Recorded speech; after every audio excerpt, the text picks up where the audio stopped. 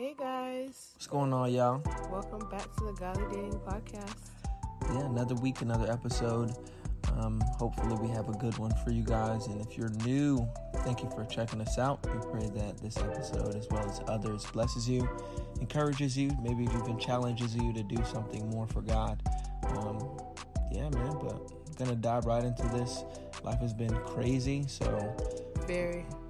recording at all kind of ungodly hours, trying to get this content out, but we are thankful for you guys being patient with us Thank you. in our busyness of life. But today we want to talk to you guys about a topic we were planning months ago. We just never got around to it. We feel as though maybe this is the easiest time to do it. Just more of a talking, not lesson 1, 2, 3 Right. format. But as you can see from the topic, teaching people how to treat you. So Safa, I'm going to just put you on the hot seat. Why is it important for you as a woman, or you as a mom, for you as whatever, to teach people how to treat you? Because people will treat you how they think they should treat you, or how others have treated them. Explain. And that might not necessarily be the way you want to be treated. Everybody's different. I'm trying to find an example. For instance, let's say you don't like, something a certain way. Everybody's different. So I'm trying to figure out a certain thing that, that I could use per se. But I don't know a specific example, but everybody wants to be treated differently. Just like I feel like even in marriage or friendships and things like that, people might say things or react to certain things you may say a certain way, and you might not like it, even though they don't see a problem with it, because it's something that maybe they've talked to other friends like that, maybe they've talked to other people they've had relationships with like that, but that's not something that works for you. So you just have to let them know. It's important, because if you don't let people know, I think this is a severe part of it, but they'll treat you like a doormat. So you have to teach people how to treat you. I think that's where we normally get into arguments. One problem that I always have with Safa is that she's too nice. Her problem is that I'm not nice enough. That one little thing and I'll blow it out of proportion. But I'll feel as though it is major, and then she's just so nice, she's just going to overlook it. But nah, I'm not going to overlook disrespect. You know what I mean? So I definitely get, it's a time and place for everything, especially because Jesus says to turn the other cheek. But after a while, you can keep turning your cheek until the day you die. And while you may think you're being holy, I feel like it's really taking a coward approach to life.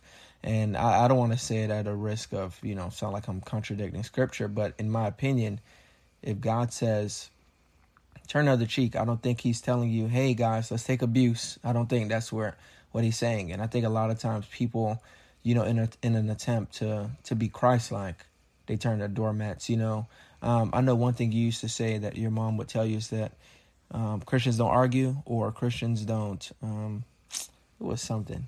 Christians aren't angry or something. Yeah, like Christians that. don't get angry.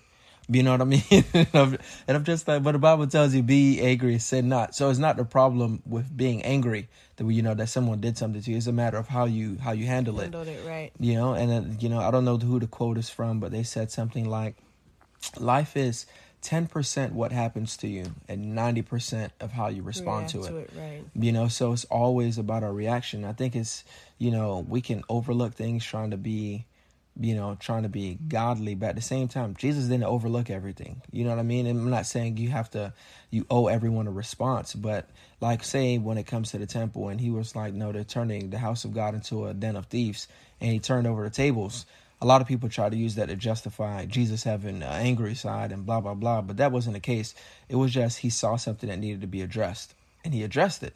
You don't see him turn over more tables, throughout scripture, and I think that's why it's important that we make people know what the standard is in our life, what the standard is to be my friend, what the standard is to be in my circle. Because, yeah, you can love everyone, but that doesn't mean everyone deserves access to you if they're not treating you the way you deserve. Right, absolutely.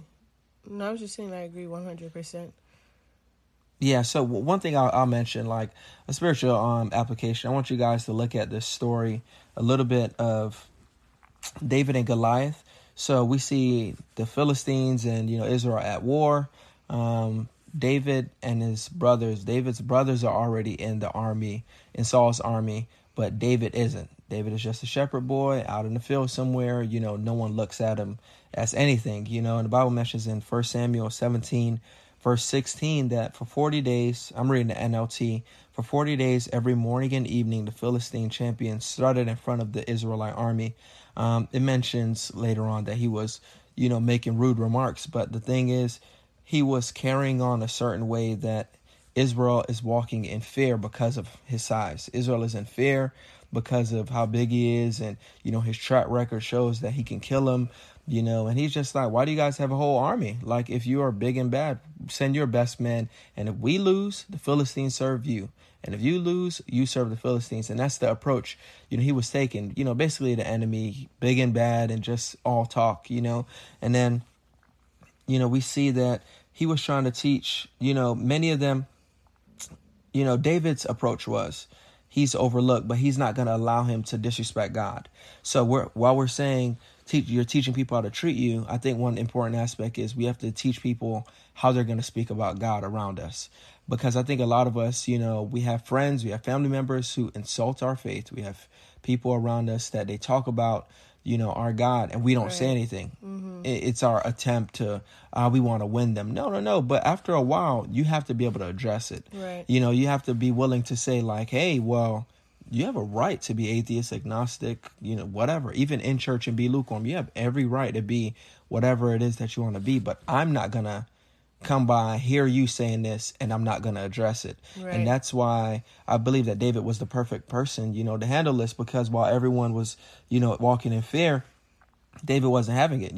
David was willing to say, who's this uncircumcised Philistine, mocking our God, so he immediately viewed him as less than. While everyone was viewing him as some great guy they're terrified of, he immediately put it back into perspective that, when it comes to God, you are no one, Right. But we see that throughout that story, I want to show us, jump to verses 32 through 37. Babe, if you don't mind reading that, please.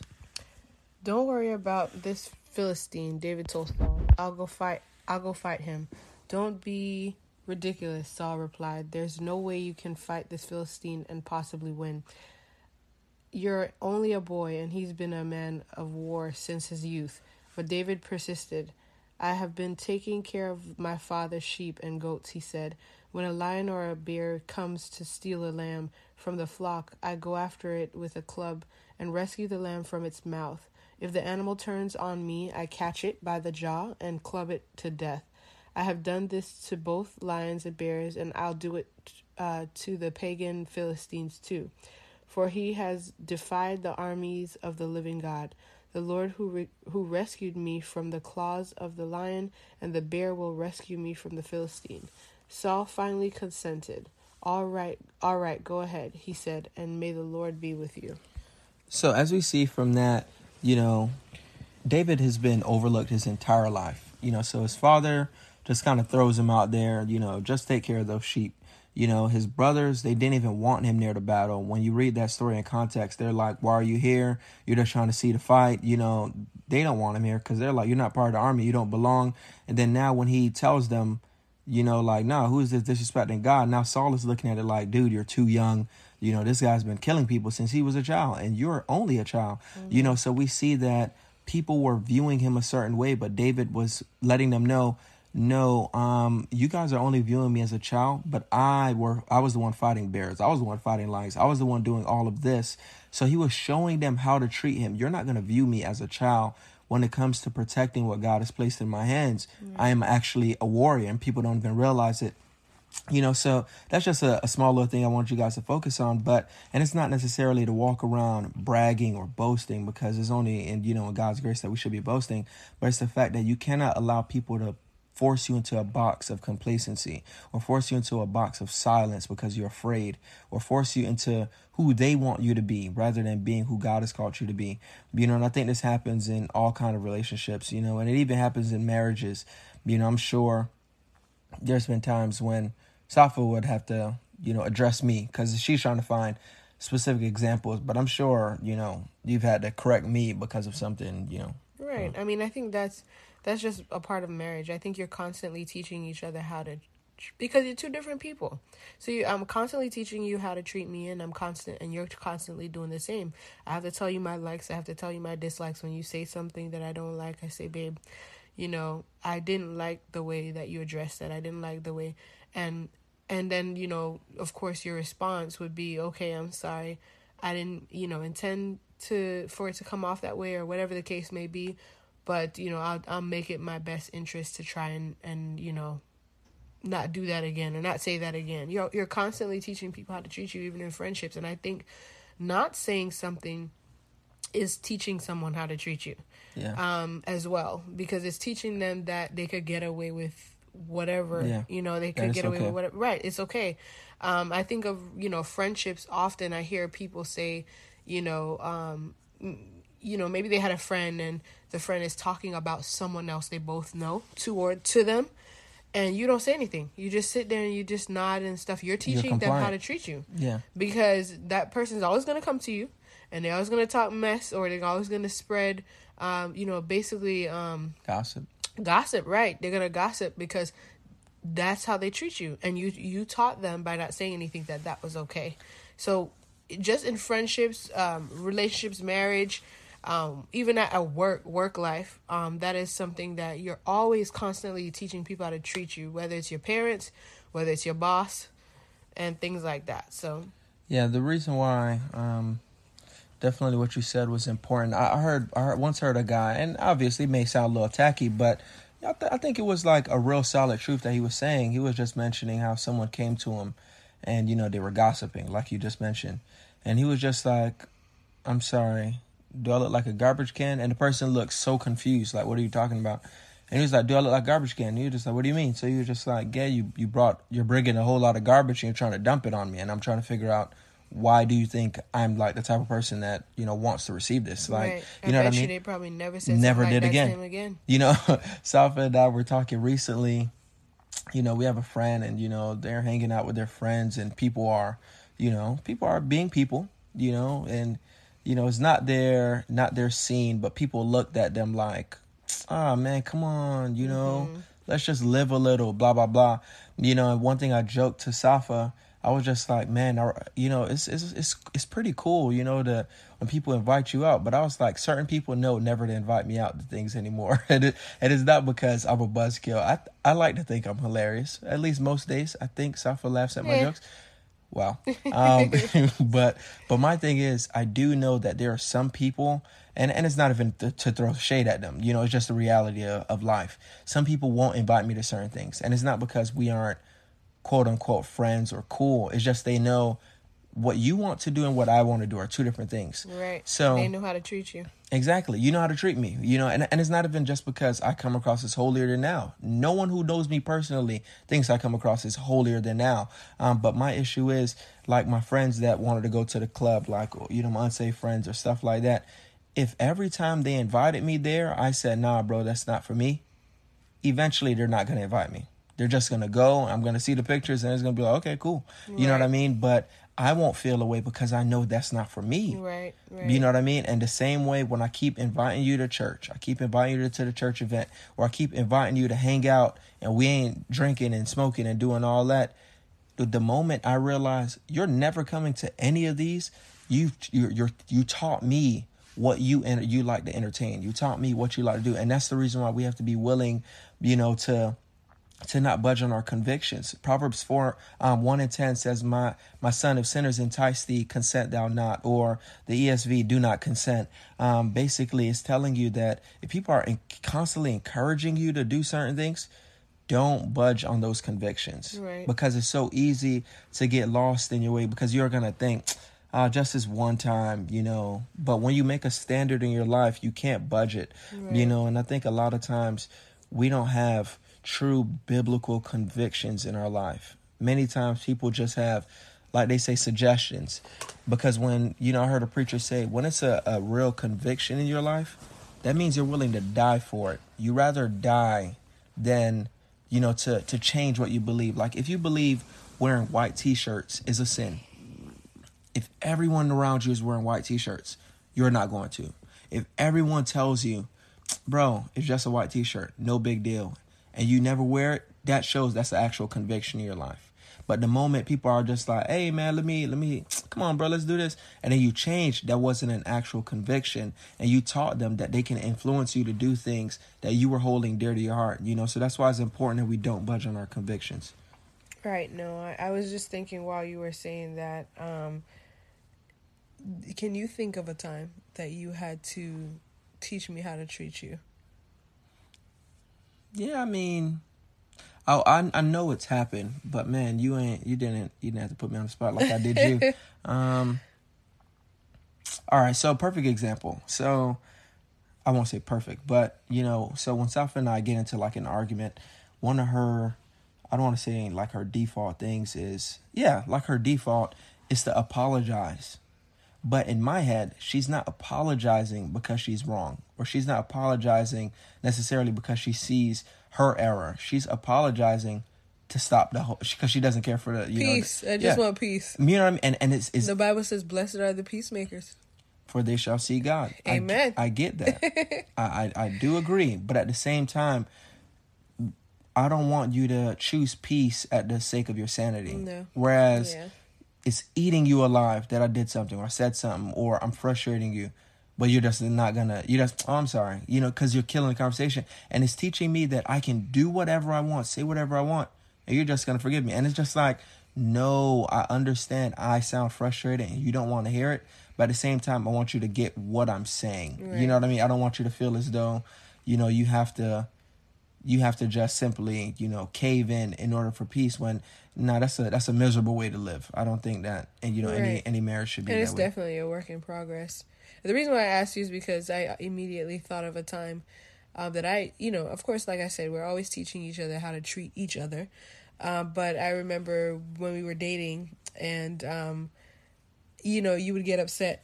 And you would we were a long distance relationship, so most of our conversations were all phone and FaceTime. And you would get upset and you would just hang up. And I was just like, don't ever call me. Well, I didn't say that, but I just never returned your call. Like, you hang up on me, don't expect me to call back. Don't expect me to pick up when you call back. So I would just let the phone ring and ring and ring and ring, because I'm like, it's done. This relationship is over, because I'm not going to let you just keep hanging up on me every time. That's just something I didn't grow up with. And so in that, I promise you never did it again. Not in marriage. We've been married for almost 5 years, and he has never hung up on me if he's gotten upset. Ever. I don't want to point fingers, because definitely I'm to blame for my actions. But that was a bad habit I got from my dad. Like, I'll be on the phone and we'll be arguing. And my dad is like, I'm not going to argue with you, but I'm determined to argue with him. He'll hang up, and I'm calling back. Like, he'll answer again, and we get into it. He'll hang up, and then sometimes he's just like, listen, like, I'm not doing this with you. And that was the habit I learned from him. And it's not good. Obviously, it's not good. I realized how bad it was when I realized I started doing it. And then the aftermath. And then one of my brothers actually does it, and I don't even try to call him. You know what I mean? So it's just like, exactly, now the pattern continues. Right. You know what I mean? So that's why you have to understand that, if you find that disrespectful, that someone hung up on you, but the moment they call back, you're rushing to answer. Nope, that's you teaching them. You're budging on your convictions. They're gonna keep doing it because they realize you're just gonna answer. You're just gonna answer anyways. You know what I mean? And that's why it's important to not budge on your convictions. And the reason I say that, because like right here in my notes I wrote down, imagine if a cop pulled you over because you're speeding. And then, the moment they pulled you over, so boom, you're in a school zone, 15 miles an hour, you're going 40.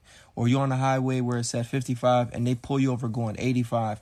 And you say sorry. And the cop is like, you know what? Because you're sorry, I'm going to just let you go. Go ahead, bro. Sis, you look so nice today. I understand. Maybe you're just frustrated. Go ahead. And imagine if every time they pulled you over, you just said sorry and you got away with it.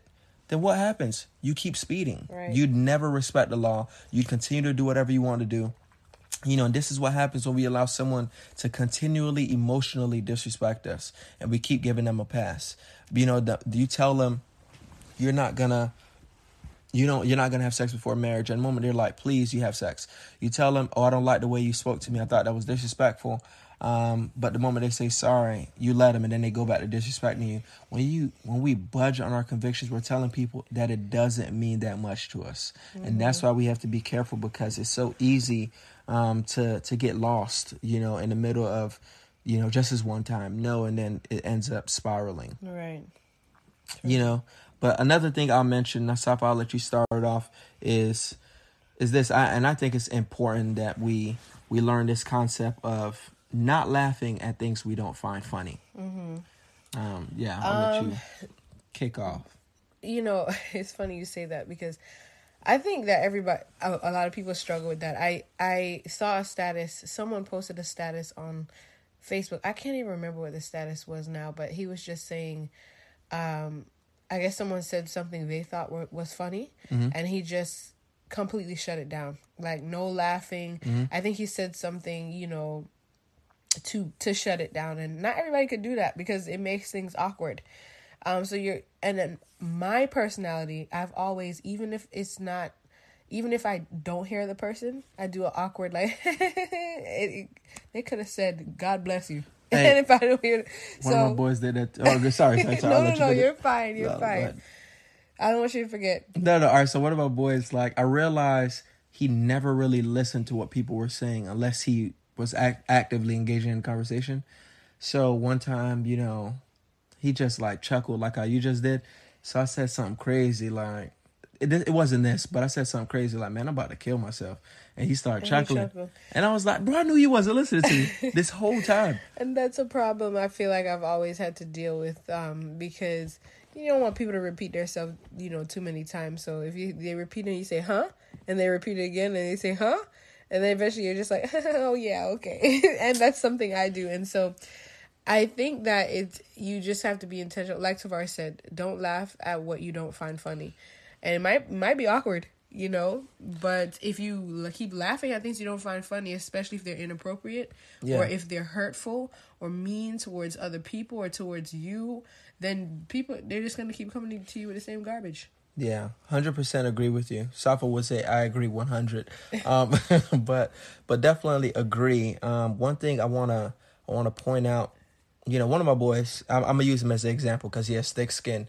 So I won't say his name, but he listens to the podcast, so he's gonna hit me up as soon as he hears this. So there was a time when, I posted about a flyer of a conference going on, and I think the lineup was predominantly white. It was only, I think, one black speaker. So it looks like, man, where's the diversity? You know what I mean? And in reality, I can understand that. It's literally a truthful thing. We want diversity so that every person who comes in, if you're Hispanic, you don't feel uncomfortable. If you're black, you don't feel uncomfortable. If you're Asian, you don't feel uncomfortable. You want to see the diversity amongst church leadership. So I got that.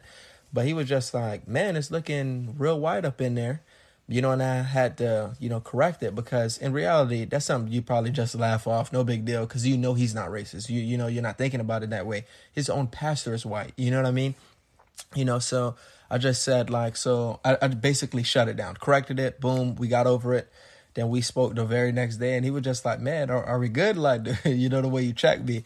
And then I was just like, yeah, I checked you because I love you. You know what I mean? Because if I wasn't wrong, I expect you to check me. You know what I mean? And it's important that we get to that point whereas someone can say something and we don't ha and giggle it off because then they continually say those things. And I'm not saying he'll never say another dumb thing to me. I'm going to say something dumb to him. You know what I mean? But I want us to get to the point spiritually whereas if someone says something and it's not funny, we don't pretend it is. Right. Because then that starts that little seed. You don't realize it, but you water something. And then he may have no racism in his heart. I may have no racism in my heart. But now I go to the conference that we were talking about, and I'm looking like, where all the black people at? Where all the Asian people at? And now that's in the back of my head because I allowed one little thought to take root. So it's important not to, laugh at certain things. Like, it's going to be its own episode. Maybe next week is something that I was working on. One of my boys, Axel, gave me an amazing idea about basically, raunchiness. You know what I mean? And it's like, it gets to a point whereas are those memes that, you're a guy, you only send it to your guys. You're a girl, you only send it to your girls. Are those memes inappropriate?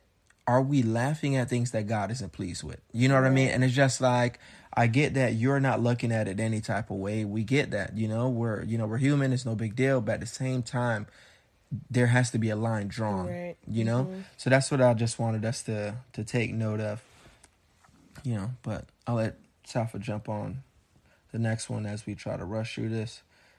Right. And I think this is a problem I have as well. Oh, God help me. So this episode's all about you. Yeah, it seemed like it. You preaching to me. But yeah, stop. We have to learn to stop saying yes when we really want to say no. Yeah.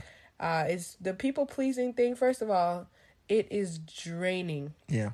You drain yourself trying to please people, and you're teaching them that basically you're a people pleaser. Yeah. They're gonna see that because every time they ask you for something, you're gonna say yes. You're never gonna say no.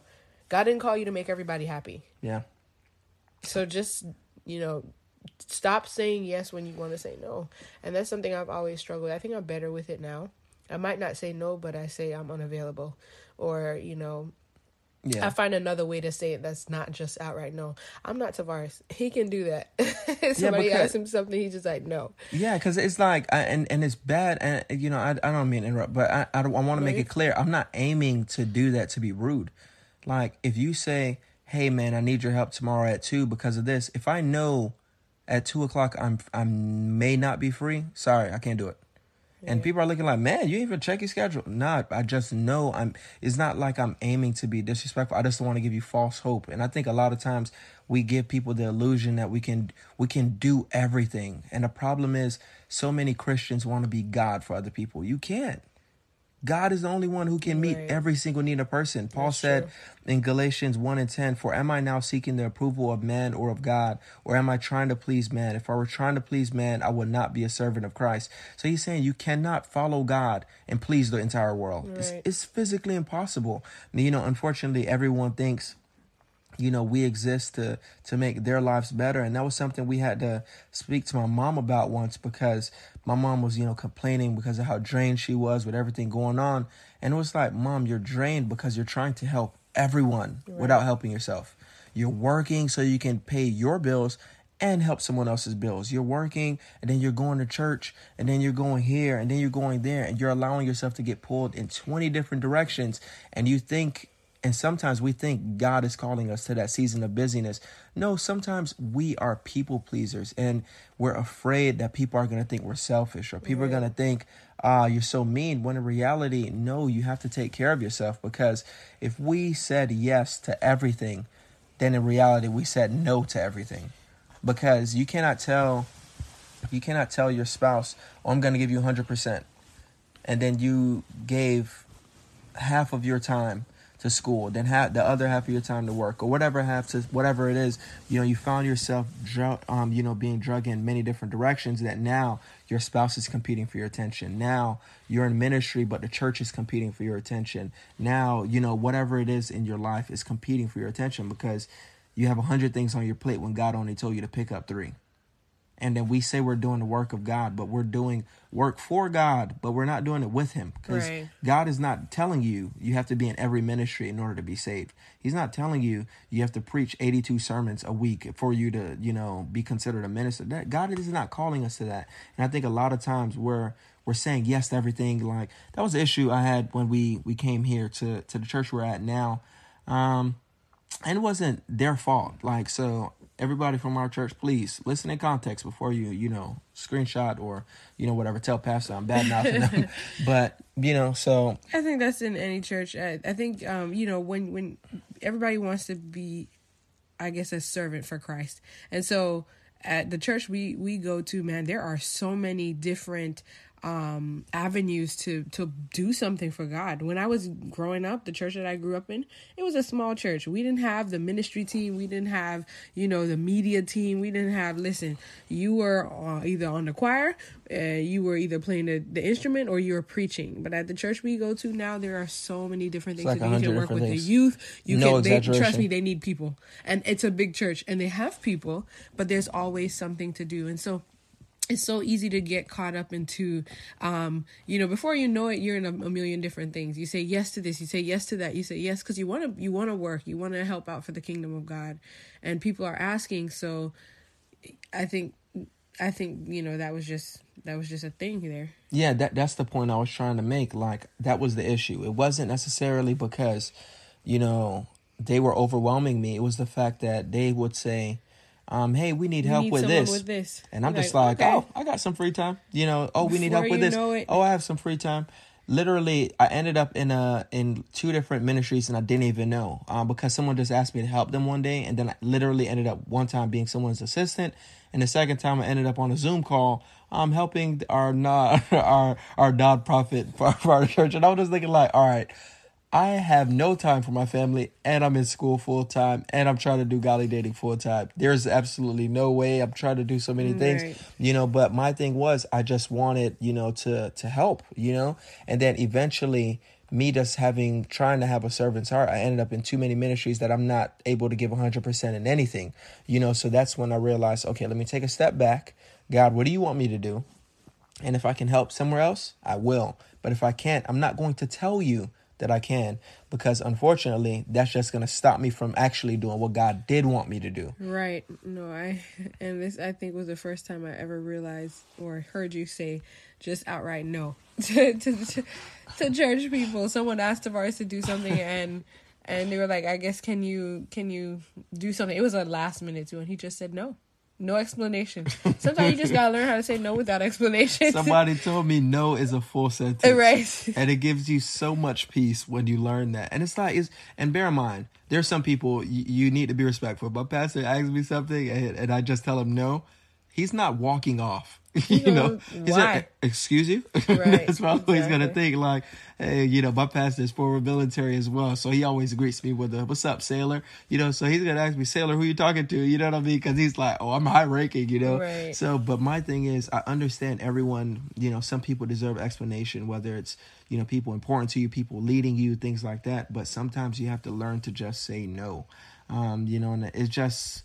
is more than spiritual. Sometimes it's literally for your mental health and it's your mental health. And it's not because I'm promoting an ad today. I promise I'm not, but it's legit for your mental health. It's like you're going to drain yourself. And I think a lot of people are emotionally and mentally drained in the church and they burn themselves out because they want to do so much. Know how to say no. And they don't know how to say no. And it's like, listen, you're so much more effective if you focused only on your Sunday school kids rather than trying to be the church bus driver, then trying to teach 32 Bible studies, and then trying to teach, like, listen, if God called you to lead the youth, then go ahead and pour into those children. Right. But don't try to do 17 different ministries when God said do one with 100%. Or do 2.